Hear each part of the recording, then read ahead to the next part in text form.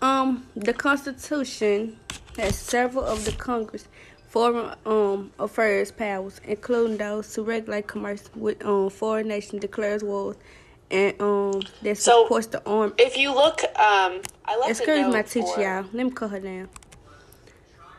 With foreign, they already said they provide the maritime navy and make rules for the government and regulation of the land and naval forces. The Constitution also makes 2 of the president's foreign affairs powers, making treaties and appointing diplomats dependent of the Senate approval. So the country got general power to lay and collect taxes, to draw the money from the treasury, and to make all laws which is necessary and proper that, yeah. So, with that being said, I'm gonna go to my next question.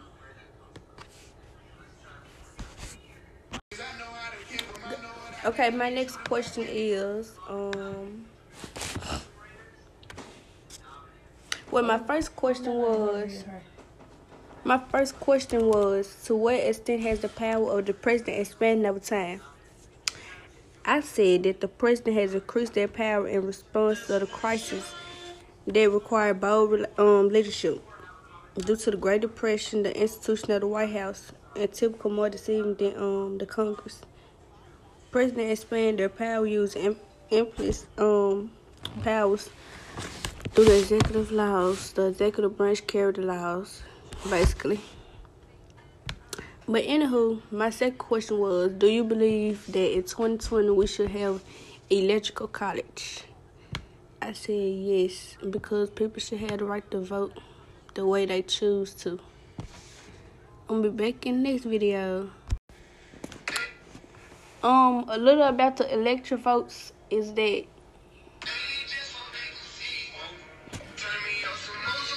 that's my intro right there.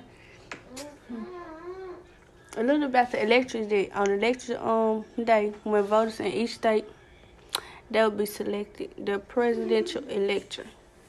The names of the electors are not on the ballot in most states. Rather, when voters cast a vote for presidential candidate, he or she is also casting a vote for election already selected by the party of the candidate.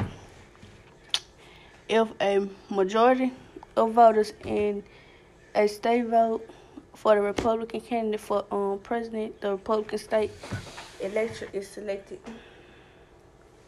If majority votes of the Democrat candidate, the Democrat slate of electors is chosen.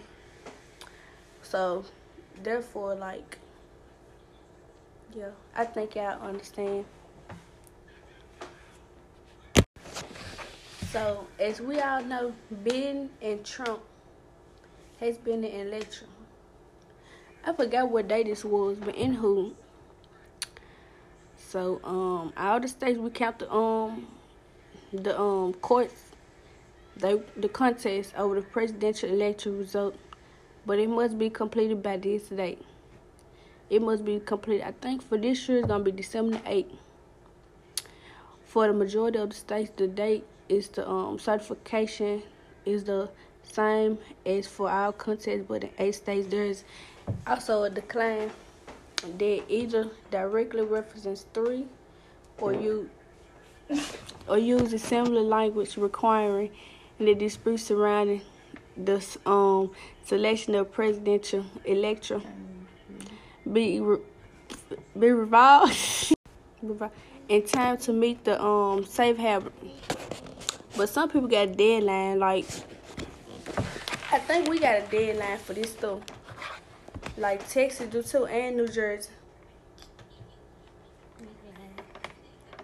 But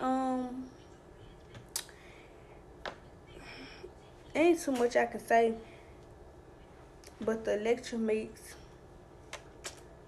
in each state and cast their ballots for the president and vice president. Each elector votes on his or her own ballots and sign it.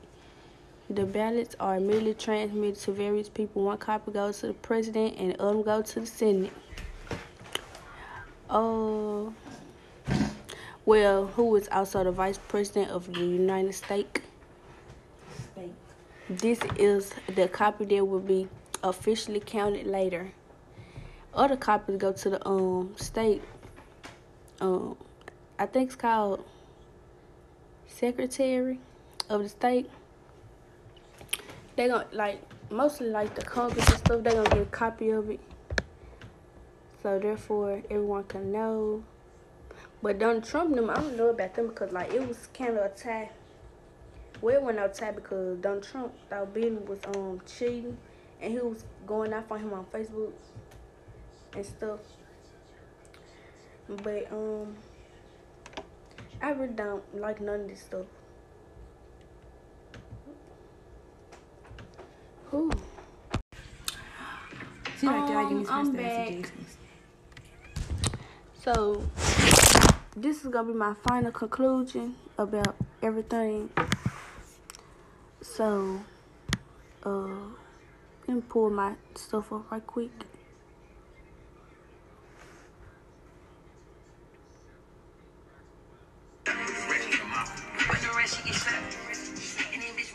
This is my intro. Your intro. So first we will get started by talking about so basically we just gonna sum everything up. So I can go and get this over with. Let me go to it.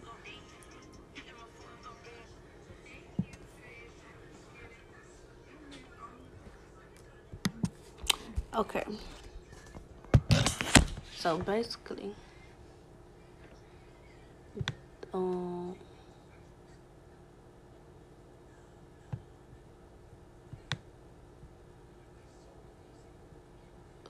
who is this? Okay, that's one of the old presidents. Okay, I said in conclusion.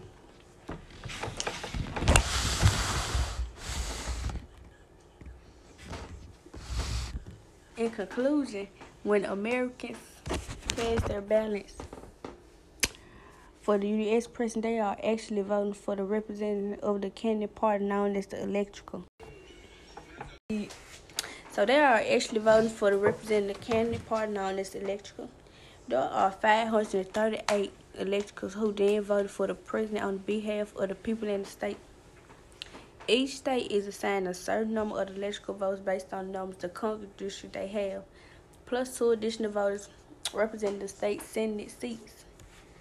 So basically, there is no federal law or constitution provision requiring the electrical votes for the party that nominated them. And this has been going on for many years. The electrical have voted against the instruction of the voters. Cause some state has passed a law requiring their electrical to vote as pledged. These laws may either impose a fine on the electrical who failed to vote according to the state-wide or district popular vote, or may disqualify an electrical who violated his or her pledge and provide a replacement. I think that what they did to Hillary Clinton. I don't remember. But that's basically it. So I'll be coming back for more ideas and opinions in my next episode.